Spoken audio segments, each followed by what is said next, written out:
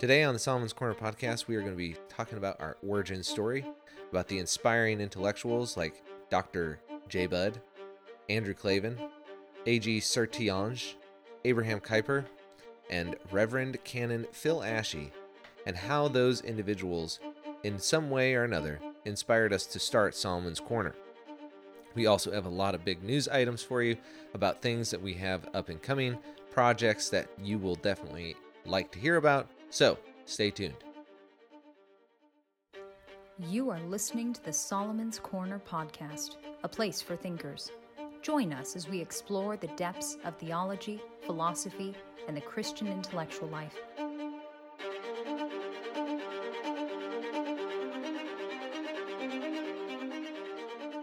Welcome to the Solomon's Corner podcast. I'm your host, Daniel Roberts. I'm joined by Lindsay, my beautiful, lovely woman of the night, a.k.a. my wife.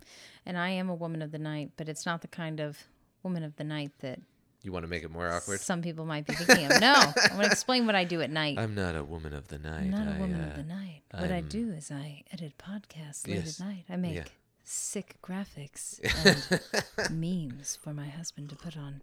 Stop. We're going to cause somebody to stumble. All right. So, we got some big news today. Today we're going to be talking about, this is our 25th episode, which means that we are a quarter of the way to our 100 episode goal. And so we, for those that don't know, there's a lot of new people who have come onto the podcast. And when my wife and I decided to, Lindsay, a.k.a. the woman of the night, when she and I decided that we were going to start this podcast, we said, well, we don't really know how it's going to go, so let's see what happens after 100 episodes. That's what everybody says to do, and so we set a goal of trying to get over 100 subscribers to the podcast, and we hit that goal relatively quickly, so that's good news. As a result, we have some big news items that we're going to talk about. We're going to talk about at the end of our origin story, so to speak, to get everybody who's new caught up. But the things that we're going to talk about at the end are going to be the e-store, interviews, affiliate marketing, publishing, and our Rumble and YouTube channels. So Really what we're wanting to know is, or wanting to tell you guys, is how you can support us and what new projects we're working on. right. So I'm not going to go into that detail now because I want to get to the actual content for you. But just know that if you can't make it through all of those amazing new items, make sure that you email us interviews or products or affiliate marketing that you would want us to try and go after. We are trying to make this into a viable business, so we want to know what you guys want to support. So one of the things that we did was we said, all right, we're going to do giveaways for Andrew Klavan's A Strange Habit of Mind. We bought 10 of those books because we believe in what Andrew Klavan's trying to do, but we also want to support authors like him, and one of the things that we want to do is publishing. So we're trying to get our listeners a vibe for the kind of content that we would like to publish, and so stay tuned for more of the information on that. But in the meantime, send us your thoughts, your ideas, products that you think that we should pursue. Please send those to mail@solomonscorner.com, mail@solomonscorner.com. And even if you have my phone number, please use mail@solomonscorner.com, because that way we can have it all nice and organized and keep it together. And we don't have to type it up when you and I are catching up on the phone. So, with that being said, clearly we're a startup podcast. If you're telling listeners, hey, if you got my phone number, which is only like 20 of you, so that's only 20%. So anyway, we have some giveaways and things like that. On to the origin story. So, Solomon's Corner basically started last year. We went to a event for the Anglican Church in North America in Somerville, South Carolina, where I had the opportunity to interact with Reverend Phil Ashey of the American Anglican Council. They support the Anglican Church in North America, and frankly, I'm not entirely up on all the details of what their organization does. I probably should learn about that before we have them onto the podcast. We're fairly new to the Anglican Church, so you're going to just have to deal with our ignorance. But hey, at least we're humble, right? We're not going to We're not, sometimes you meet those Catholics and they're like, "Oh yes, I'm very hardcore Catholic." Oh yeah, yeah. Well, wow. Like, what do you know? Like, I love Saint Augustine. Ah, okay, cool. Man, you must have been a Catholic for a long time. Well, yes, I have been. And then their friend shows up and they're like, "Hey, Jim, we missed you at the Baptist church. How's your new Catholic church going?" Great. I was just talking to my friend in a deep voice trying to sound really, really pious. Anyway, so back to the Ignite conference. That's where we were at. Phil Ashley gives a excellent talk on Daniel in the Lion's Den and the leftism and critical race theory and LGBT stuff that's coming through the Anglican Church in North America. And that's the denomination that Lindsay and I are in. And so there's a lot of conservative Christians in the ACNA, but there also is a significant portion that are starting to move more towards leftist ideologies. And so we are concerned about that. And so I went to this conference, and some friends of ours brought it up, said that we should go. And so I ended up being the chauffeur for a lot of people. And I took our minivan down there with about 5 or 6 people, right? Man, it was a raucous group. It was a party, that's for sure. But anyway, we get there, and after this talk, it's essentially like, you need to be prepared not to bow to the idols. You need to be willing to be thrown into the lion's den, and if God wants to keep us from being burned in the fire, then so be it. And it was beautiful. It was very well spoken. But I felt like it was really directed at one specific generation. And I think this is a problem that is throughout all of these denominations. It's almost like the boomers are unaware that the millennial generation is now the adults that are in the country running things like businesses and politics and policies and all this kind of stuff. And which really quick, I just want to say, it makes me think of that time that oh my goodness, I'm blanking. Mike Pence. This was like a few years ago, and Mike Pence said, it's all, the COVID is spreading because of all these millennials partying down in Miami on spring break, and all of us millennials are looking at each other like, we've been out of college for 10 years. Like, we're all moms and dads now, or at least have jobs or something. And the irony was he was being interviewed by Ben Shapiro. That's right. Whose staff was basically all millennials. And it's like, so anyway, it was kind of one of those vibes. And and I got up to the mic and I decided to ask Phil Ashley a question, because the ACNA has really reinvigorated my personal relationship with God. I went to seminary. I got a master's in philosophy, and I think anybody who does that can find themselves in a little bit of a people say putting God in a box, but the philosophical education that I had didn't put God in a box and taught us what's wrong with talking like that.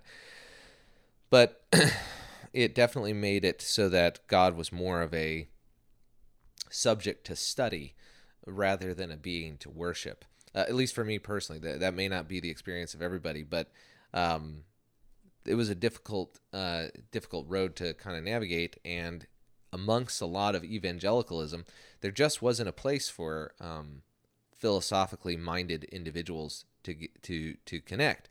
So if you went into a church and you didn't have a biblical studies degree, a lot of evangelicals would be like, "Well, what are you talking about?" Even in some of the Anglican churches, I've heard since we've joined that it's biblical theology is better than systematic theology, which is dumb, because biblical theology is still a systematic theology. Whatever your theology is, it's systematic. And so anyway, when we got into the ACNA, I say all that to bring up the fact that the ACNA really helped mesh the intellectual rigor that I had gotten in my education alongside a lot of a very personal and deep relationship with God, and gave a liturgy to kind of join those things together. And it was a big game changer for me in my Christian faith. What else? What were you going to say? No, that was what I was going to say exactly what you were just saying. That Put your spin on it. Yeah. Go for it. I mean, I would just say that the Anglican Church it brought so much beauty and richness back into our faith. And it, particularly things like the ordering of one's body, it seemed like it was a Christianity for the whole self and for the community. It was not just the feelings based, going to church, have a cheerleader on the stage who gets you all pumped up like for a football game, and then a TED talk followed by more pump you up, send you out. The Anglican Church had a holistic Christian, I don't know, method, discipleship process. I mean, just the whole service itself is beautiful, and I would say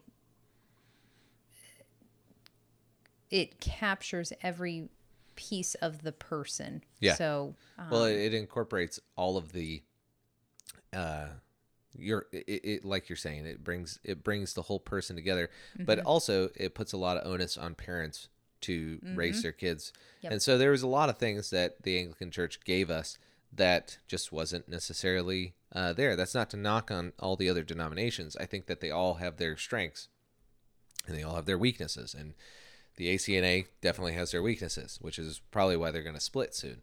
But the thing that happened at the Ignite conference was that while we're there, there's a Q&A, and I basically raise my hand, and I go up to the mic, and I say, hey, out of these 250 people, if you're a millennial, please raise your hand. And only 3 hands went up in the whole place.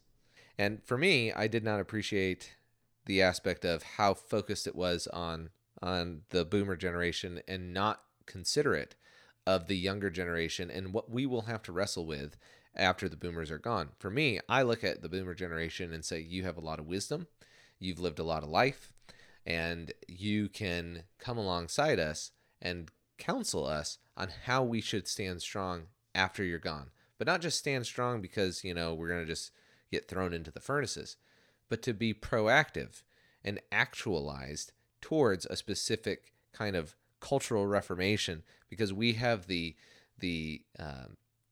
youthfulness that's necessary for this kind of thing.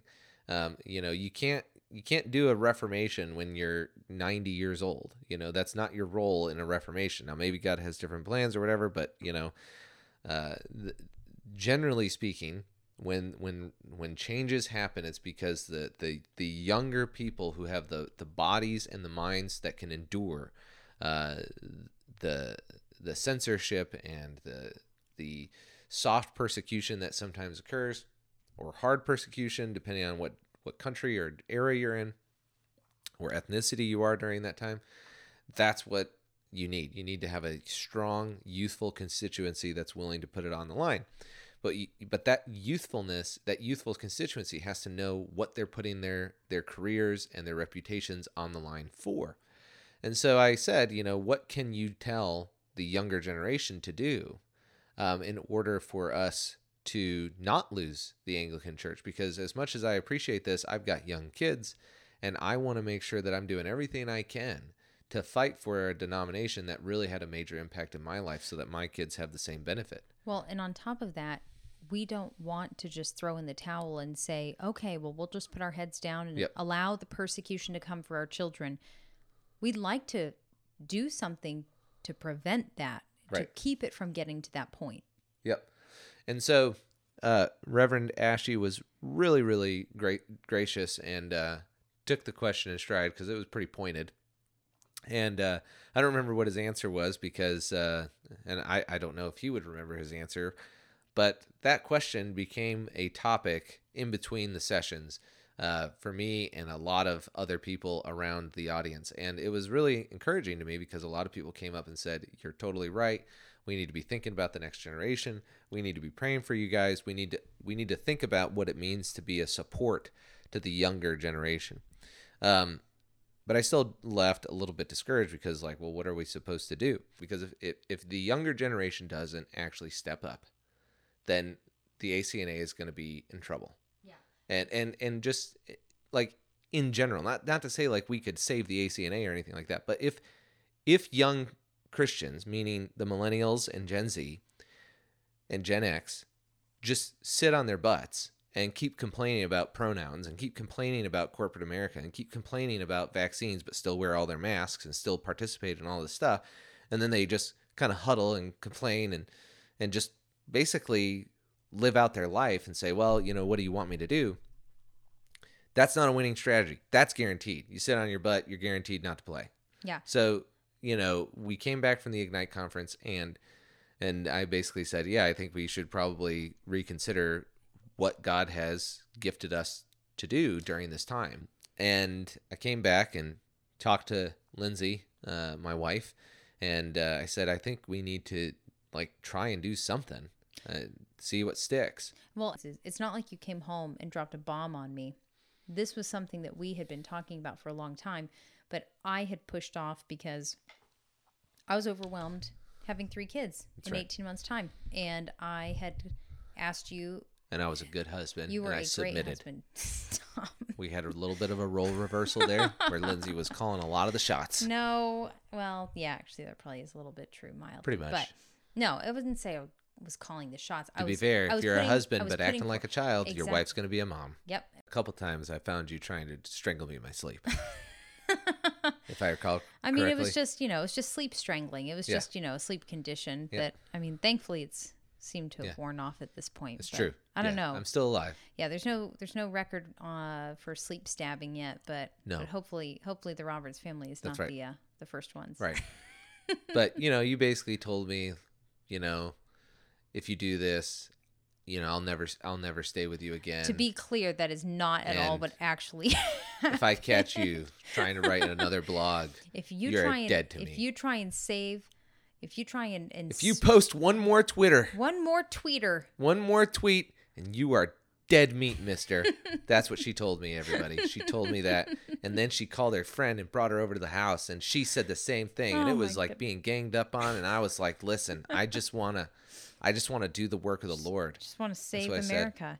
No, but in all seriousness, through some conversations with really wise men and professors at universities across the country, we were told, yes, hey, you should pursue a career that will afford you doing what you love on nights and weekends. Yep. And I took that to heart, especially considering. Yeah.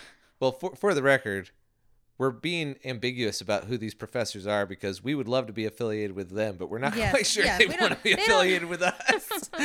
We know we're still a couple of rogues right now. Yeah, so that's right. We're not cool yet. We don't have a couple thousand followers, but guys, once we get there, we'll do the name dropping. But for now, we don't need a professor getting canceled off of the fact that we were mentioned on a podcast that has I never knew him. Yeah.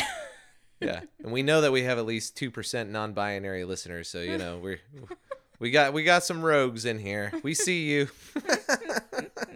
Anyway, but I was gonna say you had wanted to do cultural engagement after finishing your master's degree, since doing PhD work was not looking like it would provide a fruitful career in paying for me and 3 children. True. And so I had said I can't handle that, and I can't support it right now. And I asked you to just provide for us and take care of us, and you have, and you did. And I told you that I would continue to pray that God would make me open to cultural engagement when the time was right. And so you came home from this conference and said, hey, I think now's the time. If there's ever a time that we're going to do cultural engagement, I think now is it. And I said, all right, yeah, I think I'm ready to support you and help you. So. And you came up with the name.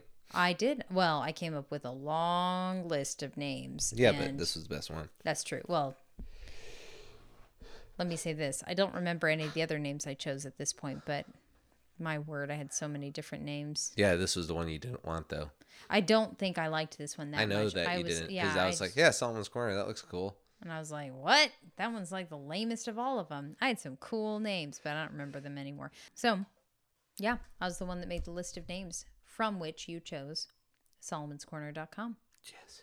So we come back. That was the impetus for Solomon's Corner. Is that? Did you finish your thought? Yeah, because remember I said the part about naming it. Okay. And so anyway, Lindsay figures out that, and so that's what happened. So we kind of the Ignite conference basically becomes this impetus for us to basically say, all right, we It's need time. to start engaging in culture. So prior to that, there were several other things that happened.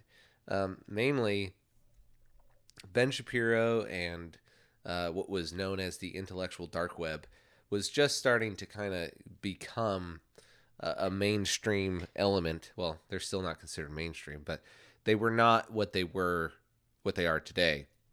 And so we were watching Andrew Klavan and we were watching Ben Shapiro and Steven Crowder and these other guys, and we were at a seminary still, or had just graduated at this point. And Ben Shapiro had just started his Sunday special. And one of the people he interviewed was Andrew Klavan. And I had no idea who Andrew Klavan was at this point.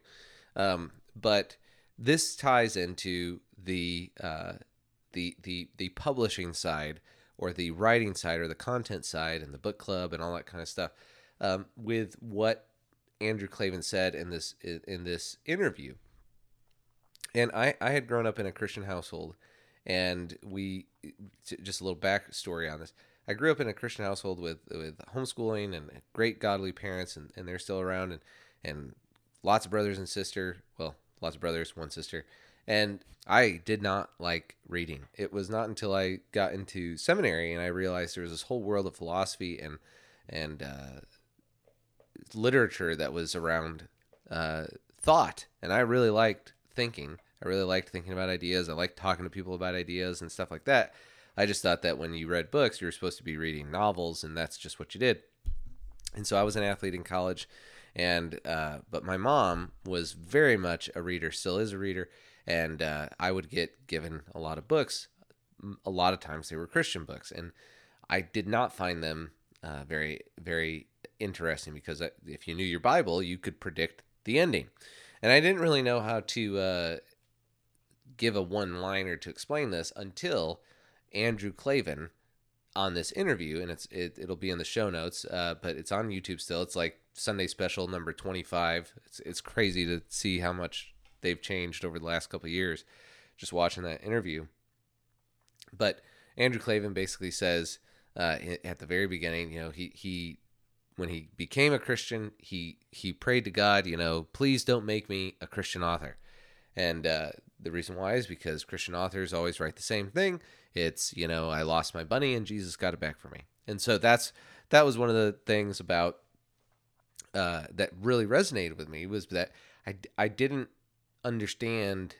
I thought that I was missing something, or that there was just something off with me, and that's why I didn't like reading some of these books. But in actuality, somebody as accomplished as Andrew Klavan, he kind of put a little bow on that experience for me, and I realized, there's a problem there. And then fast forward, Game of Thrones becomes this big prominent thing, and everybody's like, should you watch it? Should you not? Because it's pornographic, and Christians were watching it with the VidAngel, and others were just watching it, and people were like, but how could you watch it? Because there's all this pornography, but it's a great story. And so there's all this conversation going around.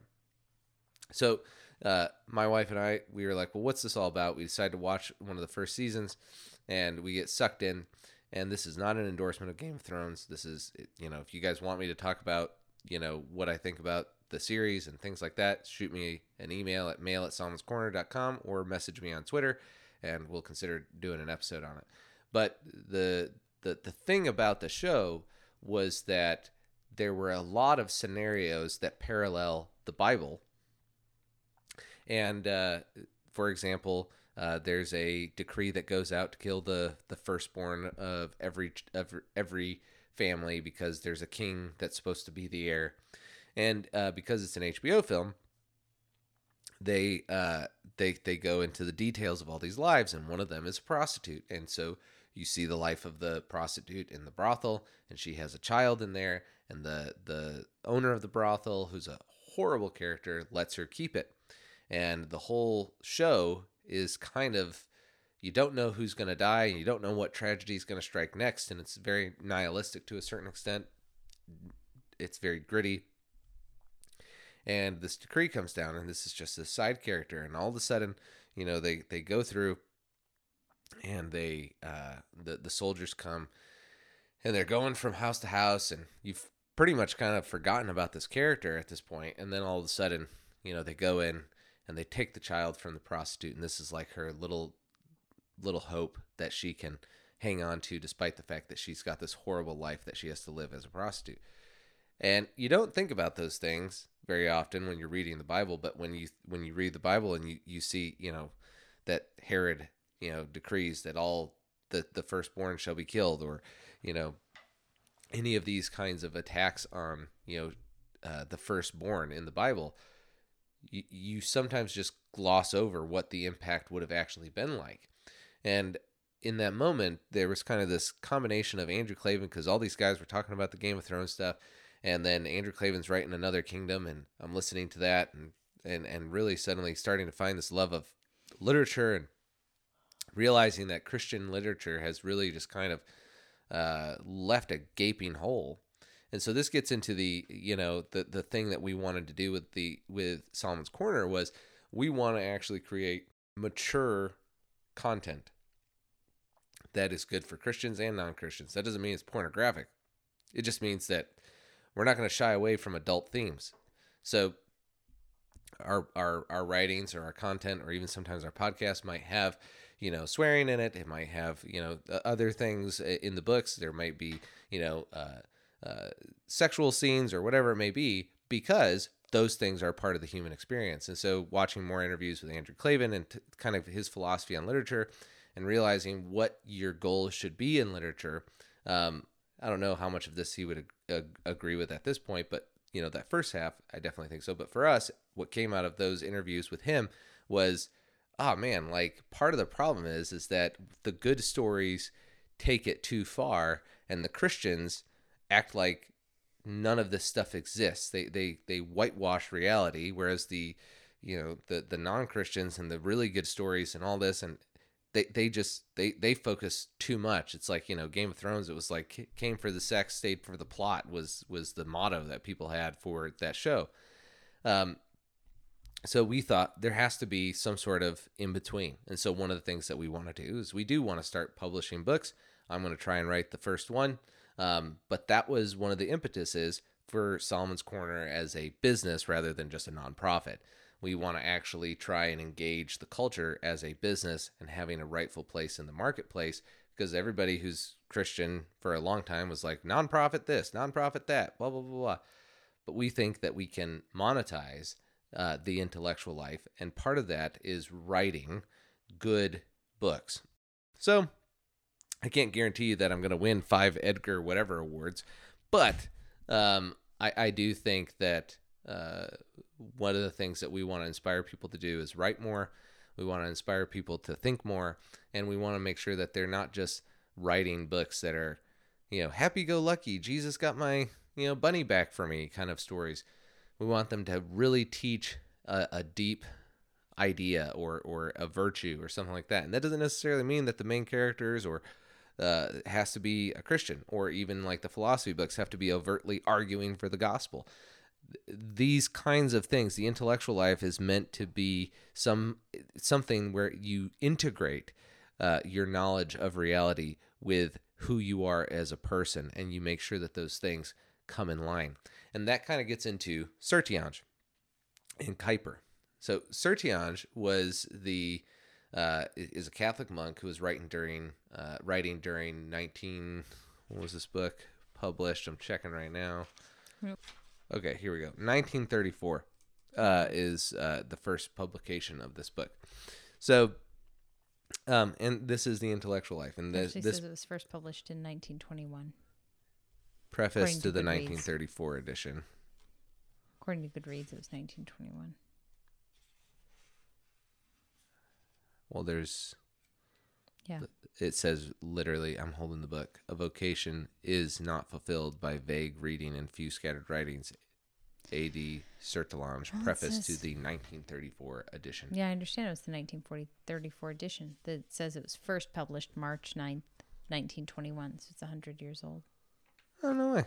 First published in 1920. So I guess that's the one. 1921. Yeah, so we've got a second edition. So he writes the preface to this. All right, so the intellectual life, Sertiange and Kuyper and stuff. So we get into, we've gone through, Philip Ashey, Andrew Klavan. Now we come kind of to this chiasm here. of Kuiper and Sertianj. So what happened was that we went to this Acton event where I met with a professor there. We'll call him Dr. Bud, and he graciously decides that he's gonna have a conversation with me. And in that conversation, he recommends Sertianj, and I had picked up Kuiper because it was $3, and his book on scholarship. It was very small and thin, and had been recommended to me at this event as well. And everybody at that event had said, don't get a PhD. That's what I wanted to do. That's how I thought, God wanted to use me, was get a PhD, go do that thing. Literally every professor I talked to told me, do you have kids? Yes. Then stop right now, turn around, and go get a job. And it was a pretty discouraging experience, to say the least. I was still young, felt like I could pretty much do what I wanted to do, and to have people just tell me, nope, too late for you, was a difficult pill to swallow.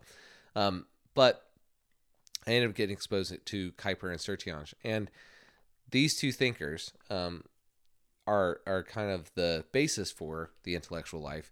Because after I finished seminary, my wife and I read this book, or at least I did, and I kind of gave her the summaries of it, and I said, I want to live this life. I want to be an intellectual. And one of the things that Sertianj talks about, and Abraham Kuiper, is that you're not supposed to try and be an egghead or an ivory tower king. You're supposed to be a person who demonstrates that the intellectual life is something that's a vocation or something you're called to, despite maybe your occupation, your job. And so God may have gifted you in this, but it's not your accolades and your degrees that make you qualified for the intellectual life. It's, do you want it? Do you want to live this life? And so one of the things that Sertianj and Kuiper talk about is the fact that when you finish your degrees, Kuiper specifically on this one, and Kuiper's the Reformed guy for those that don't know, and I'm not saying that I hold to these guys' full-blown theology, but they wrote 2 good books, and I recommend them to both Catholic and Protestant. They're very good. What they say is that Kuiper specifically on this note is to go back into your communities and be an example of what it looks like to pursue the truth. And to be an example of a higher life for those who didn't have the privilege to go get educated, and to be a resource for those people. And so Sertianj, following a similar thought and writing around the 1920s, and then publishing again in 1934, the world is going crazy, and he explicitly says this in one of the quotes. He says, and this is on our website. He says in this in the very beginning pages, he says, "Here I am, a man of the 20th century, living in a time of permanent drama, witnessing upheavals such as perhaps the globe never saw. What have I to do for the panting, palpitating century? More than ever before, thought is waiting for men, and men for thought. The world is in danger for lack of life-giving maxims. We are in a train rushing ahead at top speed, no signals visible. The planet is going it knows not where. Its law has failed. Who will give it back its sun?" And he says later on, that the intellectual life is not for the faint of heart. It's not an easy life. It's for those people who want to work hard, and they want to pursue a deep understanding of God's truth and of God, and to share that with others. In that sense, it's evangelistic, but it's not merely sharing the gospel. It's probably better termed as discipleship. He says, I say deepening, a deepening of your understanding. He says, I say deepening in order to set aside the idea of superficial tincture of knowledge. A vocation is not fulfilled by vague reading and a few scattered writings. The life of study is austere and imposes grave obligations. It pays richly, but it exacts an initial outlay that few are capable of. We give ourselves from the heart, if truth is to give itself to us. Truth serves only its slaves. And so this book became, a inspiration for me to actually start living the intellectual life on my own. And I'm not any genius or anything like that. And that's one of the reasons why I feel like Solomon's Corner is something that we should do, is because I'm not a genius. I'm just a normal guy like you who went and decided to get a degree. Sure, but you'll find I'm not somebody who can know 30 languages or who can write Greek and English simultaneously, like some professors have been legendarily described. I started Solomon's Corner from the standpoint of, well, if one of the principles of the intellectual life is that you be an example to others, well, what would that look like with the internet and with podcasting and things like that? Well, it would look like trying to bring people along with you and using the technology that we have to try and show people what that's like. And so Abraham Kuyper and Sertianj, they kind of give us this backbone for that. And so at the time that I discovered these books, again, I said that I was at the Acton University Conference, which is awesome. It's in Grand Rapids, Michigan. I highly recommend you guys check it out. It's a great event. It's 5 days. You'll get to meet with some of the best Catholic and Protestant thinkers out there, and it's one of the most unique conferences out there because it really brings together a lot of different Christian backgrounds, and it's just really, really a great time. I really enjoyed it. But there was a professor there that I wanted to do my PhD under, so I went to all of his lectures on natural law, and I asked him at the end of his last one, I said, hey, I want to be... I want to talk with you about doing PhD work on natural law. You know, I was in. If you have any advice, I'd really appreciate it. And he said, well, why don't you take my card and give me a call sometime and we can talk. And so I took his card, and I was still in seminary. I was still, you know, even though all those professors told me, you know, you should just stuff your dream of a PhD down the tubes. I was an athlete, and I was like, well, I've heard that before. I know exactly what to do. I'm just gonna dig deep, drag my family through hell, make sure that they're tough, you know, that they can survive on bread and water and the pages of great men. To be clear, and I'm not that tough. No, I'm not a very tough woman. So. Yeah, well, neither am I. That's true. You're not a tough woman. No, I'm not a tough woman, but I am a prima donna. So, you know, that wasn't going to fly. So, but Dr. Bud, as we'll call him, let the reader understand. Those of you who are big fans of natural law, I guarantee you know who this person is. All the people who love natural law and don't know who this is. Yeah, well, it's pretty fair to say that. No. You know. But anyway, so he decided to give me some of his time, and I hope to have him on the podcast. But, you know, he gave me a lot of his time, actually, which is, you know, for somebody that he doesn't know or whatever, it was really a God thing. I mean, he took 3 hours out of his time and talked to me while my wife was, you know, with our first kid, and we were in a difficult situation. I was working 2 jobs, and I was going to school full time, trying to do the master's, and Dr. Bud gave me 3 hours of his time, and he just talked to me about what I wanted to do and what I wanted to study, and told me different stories of people who had gotten PhDs and regretted it, and stories of people who wanted to get PhDs and finally got them, and he just really invested in me. And you know, I told him about Solomon's Corner not too long ago, and he still remembered me, and we've had some correspondence back and forth, and so it's been cool to see how God has used him in my life. And so anyway, we have this conversation. He says, you need to get Sertianj, and you need to read him before you decide on what you want to do. And he really laid the groundwork for me to understand that the university was changing, that the PhD, you know, my idea was, well, as long as I work really, really hard, I understand the odds are against me, but I've, you know, being an athlete and being a scholarship at a D1 university, I know all about the odds and how they're difficult to attain and all those kinds of things. Well, at the end of the day,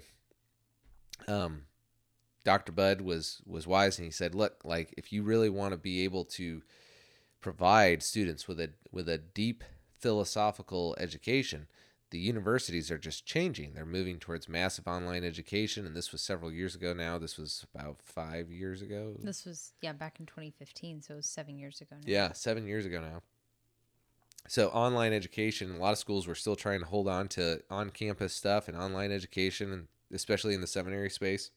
The PhD wasn't going to matter from the standpoint of having any sort of deep impact on students, which is why I wanted to get a PhD in the first place, is because I wanted to actually engage the culture.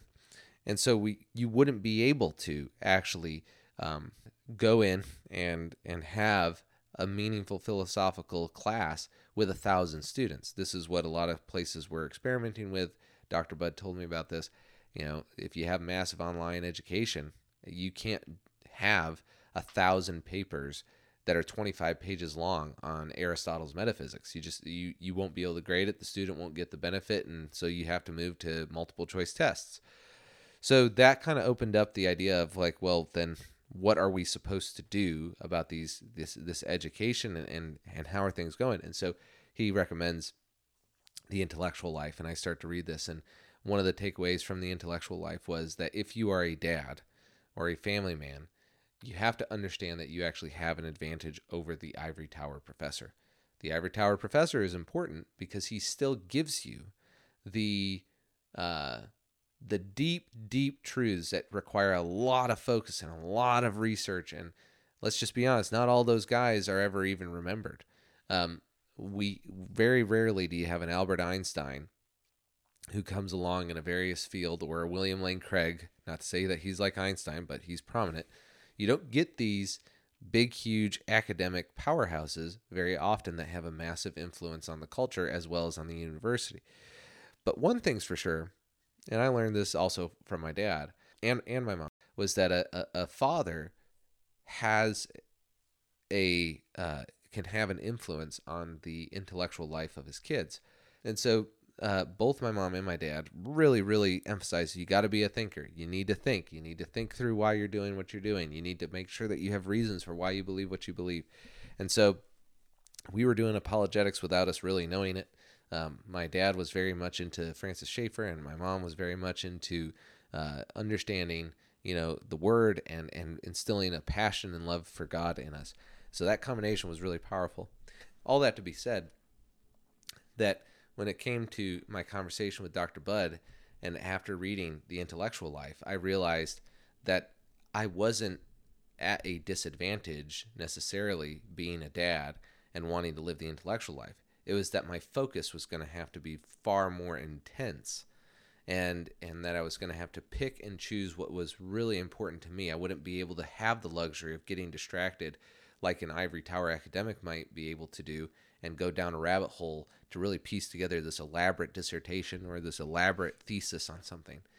Because what Sertion says in the book is that when you're a dad or you're a family man, you have an advantage actually over the ivory tower academic oftentimes, which is that you get to experience being itself through existence of creation and reality in ways that the ivory tower academic doesn't. So think of, maybe a guy who's out at sea and he has this deep spiritual experience because he's able to look at the stars. Well, the astronomer is at the university looking at it through a telescope.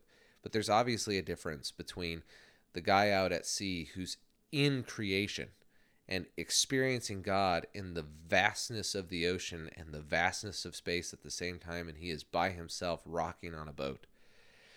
He has a different experience than the ivory tower guy who's in, looking through a telescope, or the father who sees the value of life and its meaning in the face of a child. That's another example that Sertion brings up. So this is how we kind of came to be. Phil Ashey kind of was the impetus who kind of got the kick in the pants to get us going. Andrew Klavan kind of gave us this inspiration to really think about, is there an opportunity to disrupt Christian publishing with, not necessarily Christian publishing, but just having a more mature approach to Christian virtues and literature in that regard. And then, Dr. Budd and Sertion and Kuyper kind of laid the intellectual life foundation of, hey, the intellectual life is what we're at. So the content that we have, that's what we want it to direct at, whether that's fiction, whether that's philosophy, theology, or history, or academic stuff. We want that to be aimed at the spiritual nourishment of the intellectual life. And again, That doesn't mean you have to necessarily be a Christian. It just means that I think you're at a disadvantage. And so you'll still benefit from us, even if you're not a Christian. We welcome you into this little community of things. And our goal is to help you guys live that intellectual life to the best of your ability. And we hope that you will continue to join us on the way. In the meantime, the big news that we have are we are going to be launching our e-store. Obviously, the way you can support us with that is when it goes up, make sure you buy some stuff. That is not meant to be our primary means of income. And Lindsay, feel free to jump in on some of these things with whatever you want to say. But the e-store is going to be, swag, t-shirts, mugs. We've got some custom mugs. Some of you have already gotten yours because you were at some events, and we really appreciate your support.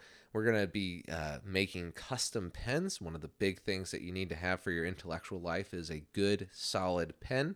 And so we are going to be making custom fountain and rollerball pens for the intellectual life and selling those there as well. The other thing we're going to do is interviews. We're going to be ramping up interviews over the next year. We're going to start getting invites out. We already have an invite out to Jack Carr, the author of The Terminal List. He is actually a very good thinker on military history, and have had some conversations with his publicist that there is an opportunity for him to possibly come in early 2023.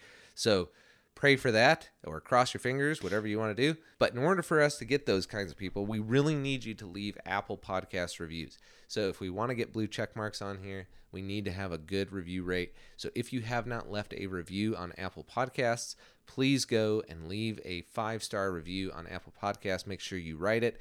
I have one here from one of our listeners. Really appreciated this. This is from Sediments. Great Christian podcast. Daniel is an intellectual, thank you very much, for the normal man, and can articulate in a way that can be understood by anyone. Well, thank you. Appreciate that. He has a unique views on politics and how it ties in with Christianity and events in history. Great guests and discussion that is apt for these modern times. 5 stars. And that's what's important, is those written 5 stars. We are going to be highlighting these reviews. So, if you are a family friend or a close friend, you don't have to get super love story on there. But if you do, just make sure that you're identifiable, so that way I can embarrass you on our show. But anyway, so that's one of the ways that you can do that. And again, this is going to be stuff that's going to be happening hopefully over the next year. We are reaching out to affiliate marketing. We're trying to get some partners. We did a partnership with Crossway earlier this year where you guys got 50% off of Rise and Triumph of the Modern Self. Thanks, Crossway, for doing that. We really appreciate it. So that was for our newsletter subscribers. So if you're not subscribed to the newsletter, again, go subscribe. But what you can do for interviews and affiliate marketing is you can let us know, and eStore really, is you can tell us what you want on the eStore. Or you can tell, like, I know that we're working on the Yeti, Daryl. We're working on it. And we're going to try and get some Yetis out there with Solomon's Corner, maybe some Scotch glasses. I'm looking at what other people have. It looks pretty freaking awesome. But also what interviews you want us to have. Like, who are the authors you want to hear us talk to? And again, they don't have to be Christians. I know that I'm planning on putting an invite out to James Lindsay here soon. So, they don't have to be Christian authors. We want to talk to people who are good thinkers. Then the affiliate marketing, what products do you actually want us to reach out to? We're looking at some pro-life coffee pot products. Found some the other day. We're going to try and do some stuff with them. And again, these people don't know that we're reaching out to them necessarily, other than the Jack Carr publicist. We're in contact with them. But we are going to start reaching out to these people and trying to get some more meaningful interviews out here. The next one that's coming up is Dr. Brian Huffling. He will be here again in October. We're going to be talking about UFOs. He did his master's thesis on UFOs and has a lot of interesting insight into the Christian faith and its relevance there. So I'm not a big UFO guy, but hey, if Matt Walsh is, maybe we can get him to give us a shout out on that. The last 2 things are publishing. I am going to start working on a book here to try and get our first book published in 2023.